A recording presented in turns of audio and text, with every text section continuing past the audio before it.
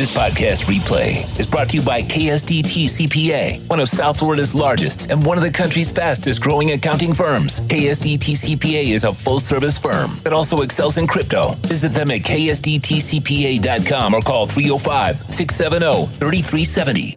The power of the NFL is absolutely sick. The Pro Bowl, the revamped Pro Bowl, obviously, flag football, catching water balloons, all that dodgeball, 6.2 million viewers. Now, it's a 7.5% decrease from last year, which was at 6.7 million viewers, so 500,000 less.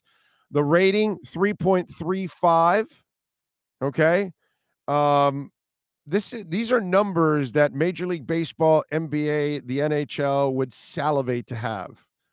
This is 6.2 million is 12 times, maybe 13 or 14 times the amount of viewers that the MLS would get for their MLS final.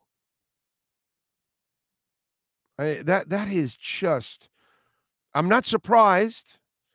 Okay. I'm not surprised that, people hang around and watch this stupid shit because it's crap.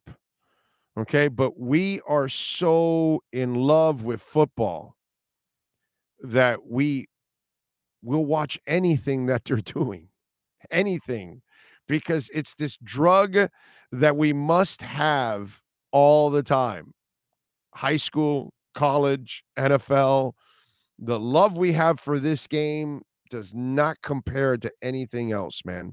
They can put whatever they want on television, and if it has an NFL logo and there's going to be NFL players on it, we're going to watch.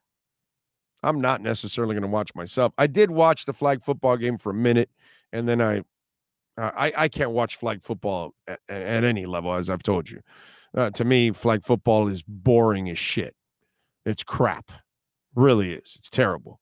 But this shows you the power of the NFL, that they could have flag football and you're going to watch it with no problem whatsoever. And you're gonna keep feeding the monster that is the NFL. That is your KSDT CPA Sports Business Report.